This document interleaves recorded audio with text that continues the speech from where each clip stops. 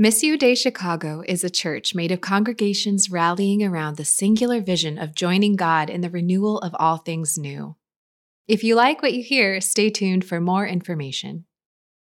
So if you're new with us, just I want to catch you up to speed with where we've been. We've been doing a series called Origins, and we're going through the first 3 chapters of Genesis. And I just want to give you a little overview of where we've been. We said that Genesis is not a life manual. It's not a book that tells you that this is exactly how to live. We don't, we have to take it within its own genre. It's a collection of stories about God, and we have to understand that other cultures had creation narratives and origin narratives, and this is our origin narrative.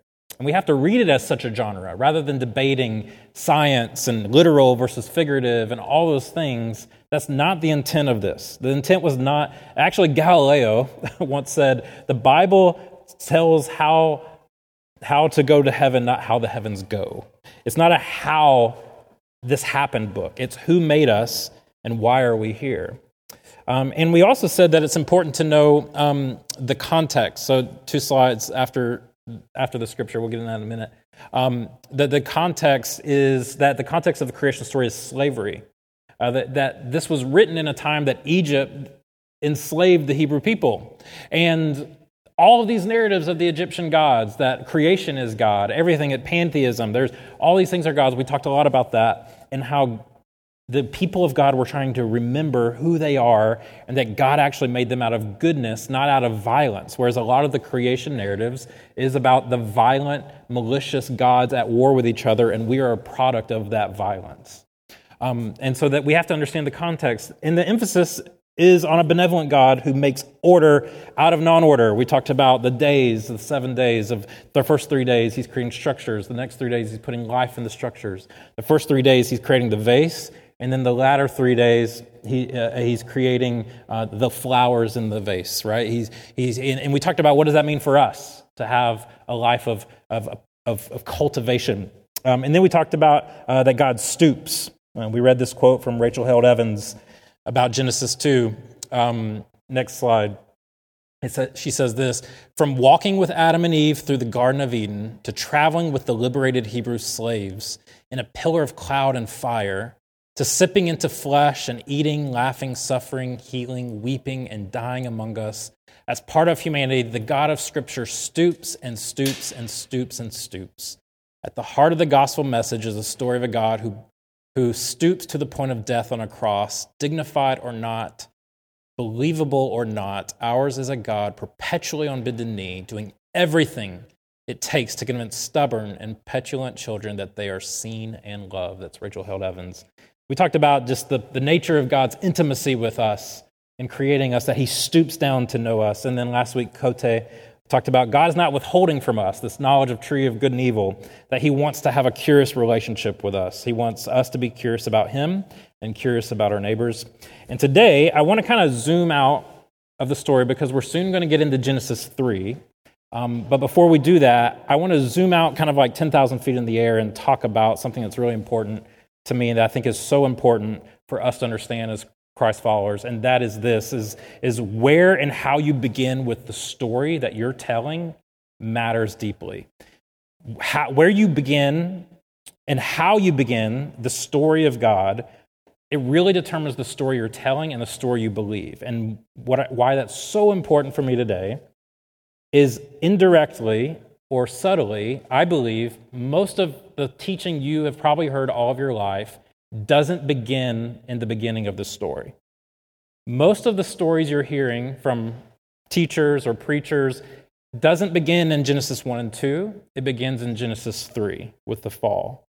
And that has deeply shaped your psyche, your self-worth, your view of yourself, and has deeply shaped you to have shame-based attachments and all these things that we struggle with. And of course, all these other things are into play, environment, how we were raised. But I think one small part of those struggles we have of self-rejection and low self-worth is because we have a narrative of creation. If they were trying to retell the creation story and course correct a poor understanding of how things were began, how do I now pastorally, responsibly help you course correct a narrative story that you've inherited. And I'm here to say today that I think you've inherited a story that begins in Genesis 3 mostly. And so I think this is deeply important. We speak as Christians, and we retell this story with our lives or to others. And so, one, this applies to you, but also how do we go about our relationships, our parenting, our partnerships, our business, our creating art, our works of justice? It all is impacted deeply by this. And so, a couple of things that I want to just remind us in Genesis. Number one is in the beginning, God said, "Fill the earth and subdue it." Genesis 1:26 and 28. So we get the sense that creation is going somewhere, even in the beginning. Creation is moving. There's like this movement, and it's not static, it's dynamic. In Genesis, this is a verse we often pass over, but it's like, let the land produce vegetation. Creation is not to be worshipped, but Creator endows creation, and being endowed by the Creator to make more of itself. So we don't have a God that's like, I have to do everything. He lets creation, even the vegetation, co-participate and say, I'm going to let you make more of yourself, and I'm going to let you be dynamic and not static. I'm going to let you continue to grow and continue to flourish, and this story evolves. Tomorrow is not like today. Whatever happens tomorrow changes everything about today, and it keeps going and going and going. So creation is going somewhere. There's somewhere it's going. In Genesis 1:26, 28, it says, fill the earth and subdue it, that we are the lights are kind of blinding there. We are cultivating and caretaking. That's our role. We talked about that. And that we live in harmony with creation and Creator. Genesis 1 and 2 is this sense of shalom, everything in its right place. Thank you, Radiohead. I kind of wanted to have this epic moment where I played that song and then I talked, and it just was like feeling like really creative. I was like, not going to do it. But God, this word that God said of us is that He blessed all of creation. The word blessed is the word barak, or to bless. It is the speak like God's good intent upon someone or something. And so in Genesis 1, this is really important, soil, sky, spirit are in this harmony. They're united with God's blessing or God's intention. So this is really key. There's not this like spirit over here, earthy stuff here, and spiritual stuff over here, earth and soil here. It isn't the separation. It isn't some spiritual world. Leave this earthy place and go somewhere. That's not where creation's going. It's all blessed. It's all holy. It's all sacred. And this is how the story starts. So I want you to think about, so the second thing is there isn't this out there destination for the spiritual life that we're often taught. Well, we just need to, we need to escape this world kind of mentality that gets in our psyche from the narrative we've received.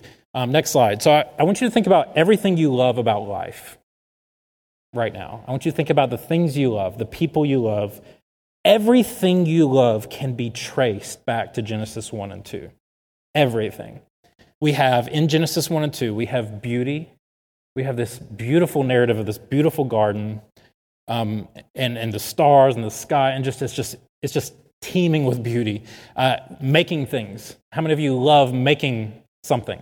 Like just creating something with your hands. Relationships and partnership.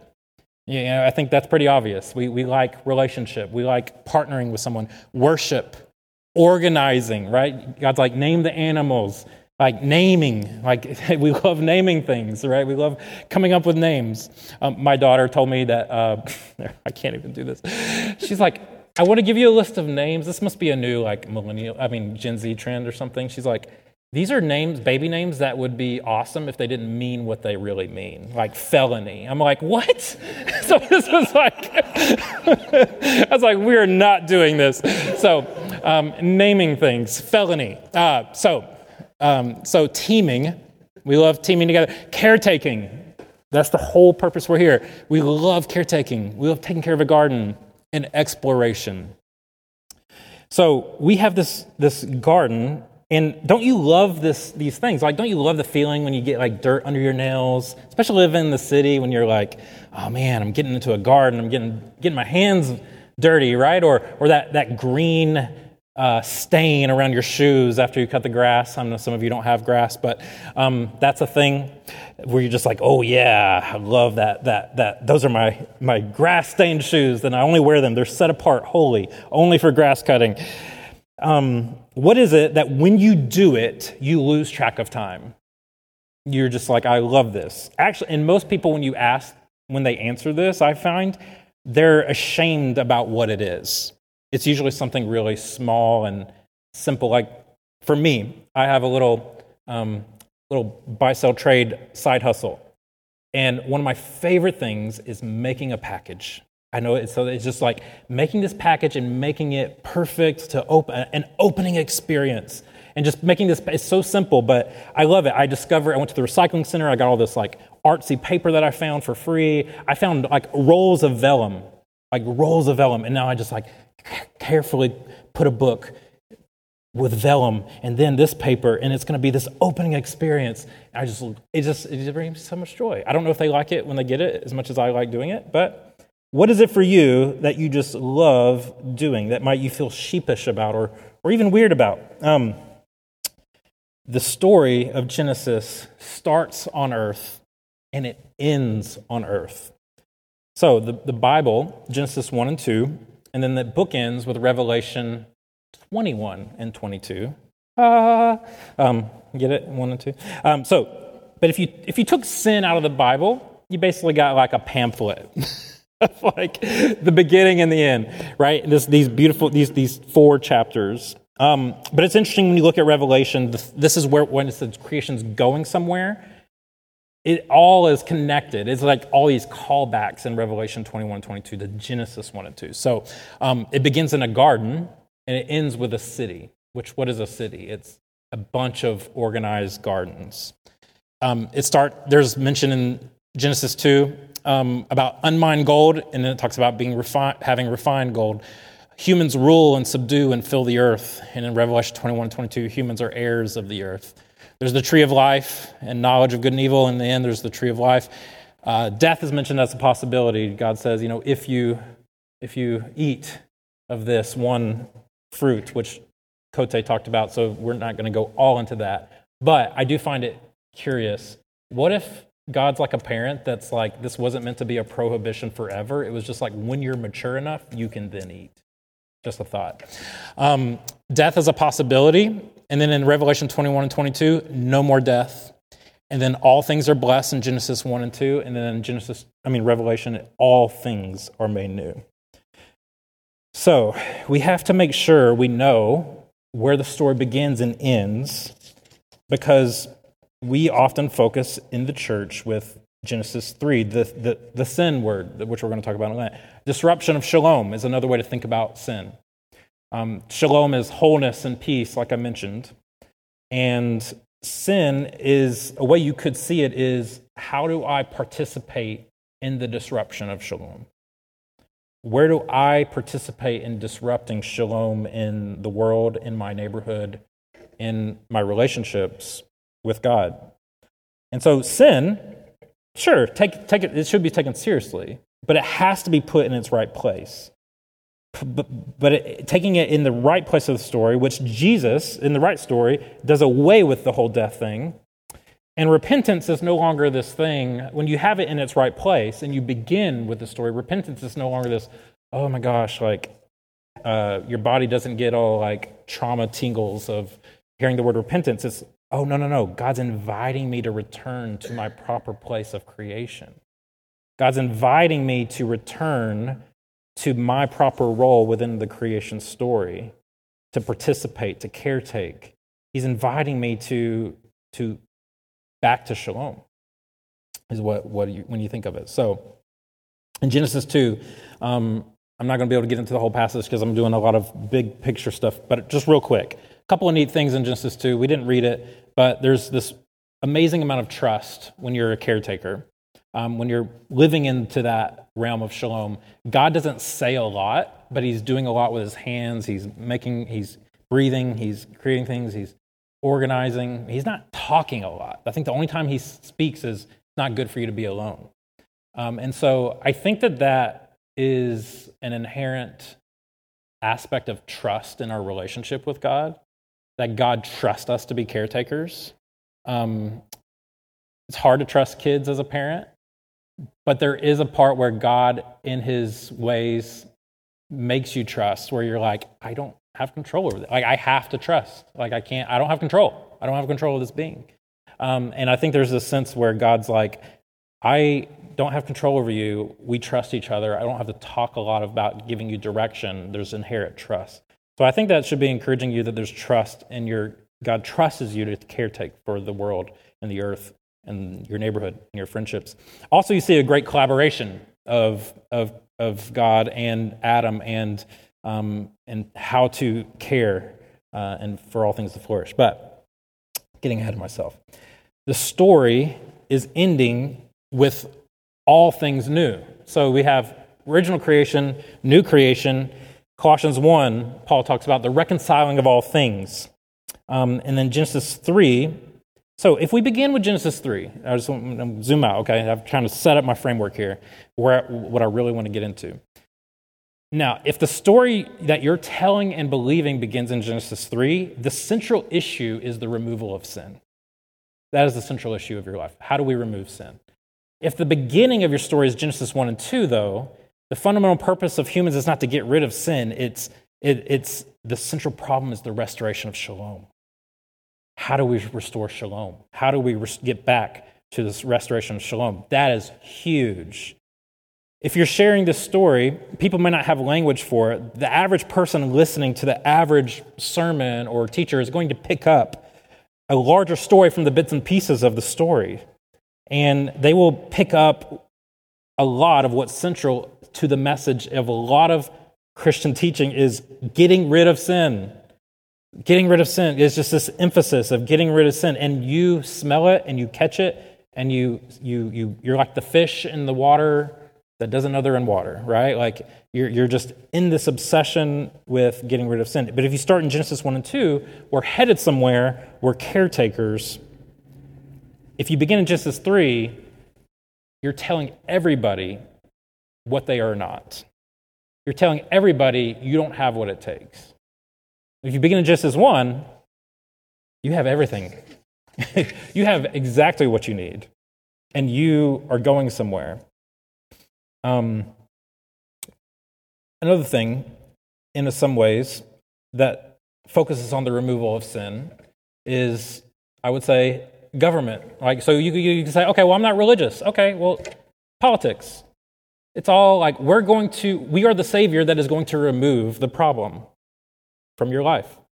Okay, fine, I'm not very government. Consumerism, the market.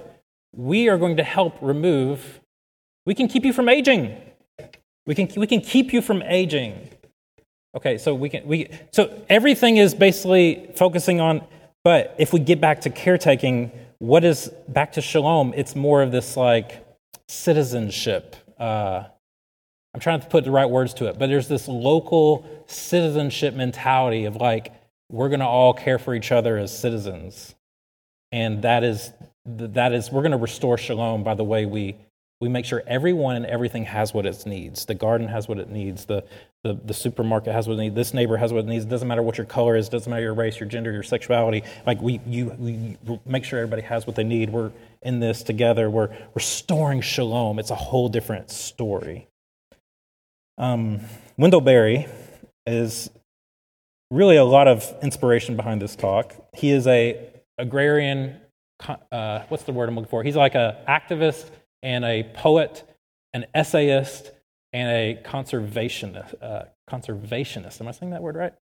So he's all about taking care of creation.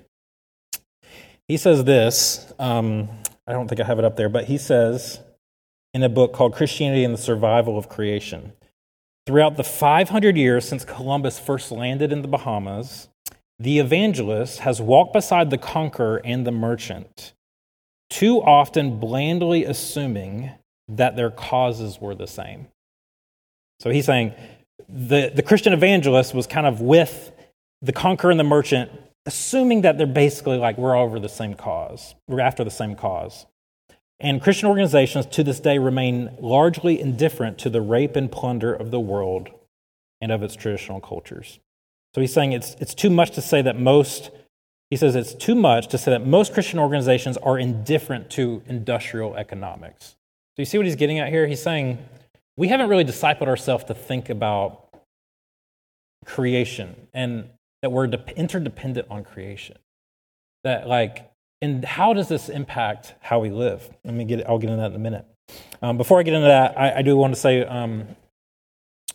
another thing that this impacts. If your story begins in Genesis 3, it's all about original sin and how have we participated in that, which, sure, it's important. But when your beginning point is Genesis 1 and 2, there's this understanding that you have this original blessing from God. There's this blessing, the original blessing that we forget. And I think for me, I grew up in an environment where the emphasis of Christianity was obviously on the rules, right? I grew up in the 80s, okay? That was just the thing. It is the rules, here's what you do, here's what you don't, and that can be helpful for kids. But when you do that, you have this obsession of right, wrong. And remember, Genesis 1 and 2, spatial and spiritual were united. Okay, you guys following me? Is this helpful at all? They were united. There was when you have this dualism, one problem is dualism of spiritual world is up here, earthy stuff is down here. This is better. So when your beginning story is Genesis 3, and you're thinking about your vocation and work, you're like, well, I work in finance, and I work in business. I work for the physical stuff. Another person's like, I'm called to full-time ministry. Mine's better. It's this sense of well, I really don't have any purpose, working in this business and, working with computers and these staff. Well, I should probably leave that and go do something more meaningful. No. You're working with people with problems. You're working with people with pain. And you're meant to be an instrument of healing in their lives. You're meant to bring shalom to that place. So if your story begins in Genesis 1 and 2, there is no sacred secular divide. When you begin in Genesis 3 and you're a parent, you're thinking, what's the label? Can they watch this? Is it Christian? And often the Jesus-y label stuff is way worse than the stuff that doesn't have the Jesus-y label. And then there could be some art or music that sounds way more Jesus-y than the Jesus-labeled art. It sounds really bad. It sounds really poor. It doesn't really match beauty, creation, all those things that we saw in Genesis 1 and 2. So where you begin deeply matters. But the thing for my life growing up was these rules. And it kind of lends into this mentality of blessing and cursing. If you do this, you're blessed. If you don't do this, you're cursed. And we had this thing we filled out every morning. So I took a photo of it, or it's hard to see, but this is the Sunday members report, okay? So you had this, and you check these off every morning. So imagine coming in here, and you get in your seat, and there's these things on your seat, and did you go to Sunday school? Check. Did you bring your Bible? Check. So we all failed. Did you study the lesson beforehand? Are you giving? And then did you do daily Bible reading and prayer? And then did you visit anybody? Did you go to anybody's house and tell them about Jesus? How many people? And then other contacts. Do you have other contacts that you think you would want to do that for later? Okay, this was so you think I'm crazy. This is the next slide. You can go get these for $4.69 right now at christianbooks.com. So this is still a thing. But what happens, you see how subtle that one little thing is, that tangible symbol, and what that creates in the psyche of someone over time. Now, you probably have a different symbol, but this is my symbol. Maybe you have something else that reminds you of this. But when you have this emphasis on Genesis 3, you have this emphasis of, I am a sinner, I am a sinner, I am a sinner, I am a sinner, I am a sinner. And I just want to make sure it's loud and clear. The story doesn't begin in Genesis 3. Just what the story doesn't begin in Genesis, but if you walk away from anything, that's what I want to remind you of. The story doesn't begin in Genesis 3. And when you have that mentality, rather than, this obsession with sin, what happens is we practice this self-neglect, this sense of self-rejection, and then we actually have a weird cycle of codependency on shame, I think. We have somebody from the front that tells us we're sinners, and then you feel shamed, and then you repent, and now you've done something to earn God's love because you've said you're sorry. Now God can love you. So now I feel comfortable being loved by God for the rest of the week, and then I will come back and get my next hit next week of this cycle of weird, cycle of shame-based attachment to God. If I come back and I feel bad, then I can say I'm sorry, and now I deserve God's love. Do you see that? Where if your story begins in Genesis 1 and 2, you are already blessed, and you are already sacred, and you are already made good, and you have God's breath in you. A major difference in how we live. So, self-rejection works because you keep coming back to that cycle of shame. A couple of things I just wanted to end with. So in Genesis 2, there's this word tov, which means very good. Everything God looks at is good, very, and in very good. The only thing not tov is us being alone. So the sense of creating, cultivating, we can't do it alone. It's always meant to happen in community. God is calling you sometimes into something new, exploratory, and you might feel alone. Like starting this church 10 years ago, felt really alone. But over time, we created a leadership team, and we're like, you're leaders. And it wasn't so much, it was more like I needed to not be the one where all of this was on me. And then, we needed a team. We needed people to do this. And we took care of the church together. So if you find yourself in isolation or trying to live out your caretaking vocation in this season and you feel alone, you might need to ask yourself, is this just a season that I feel alone? Like that, like this church planner story, like this is going somewhere? Or is it like, did you stumble into something that has put you in a place where you're just doing it alone? And if you find yourself alone right now, you should pray to who God is to open your eyes, to send you people, to send. And God did. He sent us people to start the church. And at the time, I had an imagination of the kind of people that I wanted to help me start the church. And I'm praising God that he didn't send me those people now.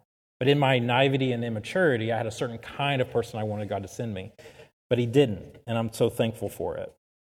So the group of people God might send you in your life right now might not be the people you imagined. If you open your eyes, God might send you people to take care of together or to take care of you that you didn't think about. And God created us to do this together. And then the last one is, I just want to encourage you with so if you're beginning in Genesis 1 and 2, we're caretakers, we're cultivators, creation's going somewhere. There's not a separation between secular and spiritual, right? Ask yourself this: does my presence lead to God's creation flourishing? Is my presence right now where I live leading to God's creation flourishing? Is God's creation better off because I am where I am? Are my neighbors better off because I'm their neighbor? Is the air cleaner because I'm living here in the earth? Now, some of this can start to feel a little heavy, and I'm going to get into that, or burden. It can feel burdensome. Are the schools around me better because I live close to them? That's what we were created for. God created us as image bearers of the living God to bring all of God's creation to flourish.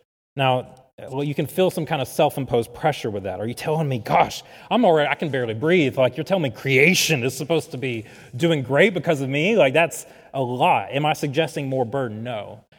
I'm saying living as creation we are to take care of creation, but creation is to take care of us. And when we live in the city, we can forget about this. Actually, Nick Offerman from what was that show, Parks and Rec, actually has a talk about him reading Wendell Berry and how he lived in the urban environment and like has forgotten his like gardening like instincts that he was raised as a kid, and just the impact of getting back in tune and harmony with creation. It can feel burdening. Those things can feel burdening because we have gotten comfortable with living out of harmony with creation. We've gotten comfortable and living this way is to live in harmony with who God created you to be, and to God restoring you to this vocation. And so it can feel burdensome when we've lived out of that harmony for so long. But God's calling us to live as a blessing. And the world will flourish, but the good news is you'll flourish. Creation will take care of you. You know, we're reminded that we're dependent on creation, right? Like, we can start thinking, okay, this shirt, like, was someone making $2 an hour, living in horrible conditions when I chose to take this shirt, or no? You know, like, it opens up a whole new world when you begin in Genesis 1 and 2. So I digress, getting all into a lot of different things. But my question for you today as we close, Damon, you can come up. Does your presence lead to God's creation flourishing? Wendell Berry talks about looking at the wild animals, and he says they're doing the exact same thing we do. They're raising their children. They're exploring pleasure. They're creating a home or a domicile. They are living in harmony with the creative order. And he says they're doing a much better job at it than I am. And I thought that was just a helpful picture for me of just like, yeah, like we've gotten so caught up in progress and efficiency that we've lost touch with like just being the cultivator and caretaker that God's made us to be. So hope this encourages you and has blessed you. And let's pray. God, I thank you for this reminder that we are blessed. We are blessed to be a blessing. And we want to align ourselves with the harmony God created for all of creation this morning.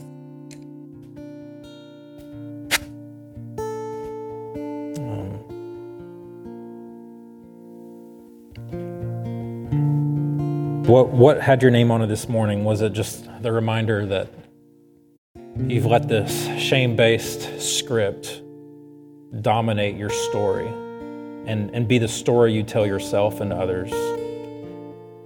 That we got to get rid of all the bad people and all the bad things.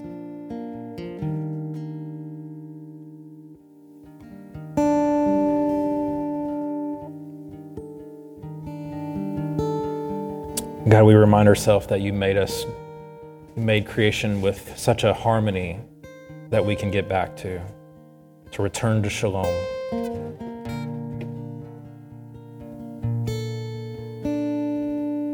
For some, it may be that hard word, a new way of thinking about repentance is returning back to our original goodness, returning back to the garden. God, help us to return to you and to our neighbor. In Jesus' name we pray. Amen. Thank you so much for listening to this message from Missio Dei Lincoln Square. If you'd like to know more about Missio Dei Lincoln Square, please reach out to us at lincolnsquare@missiodeichicago.com.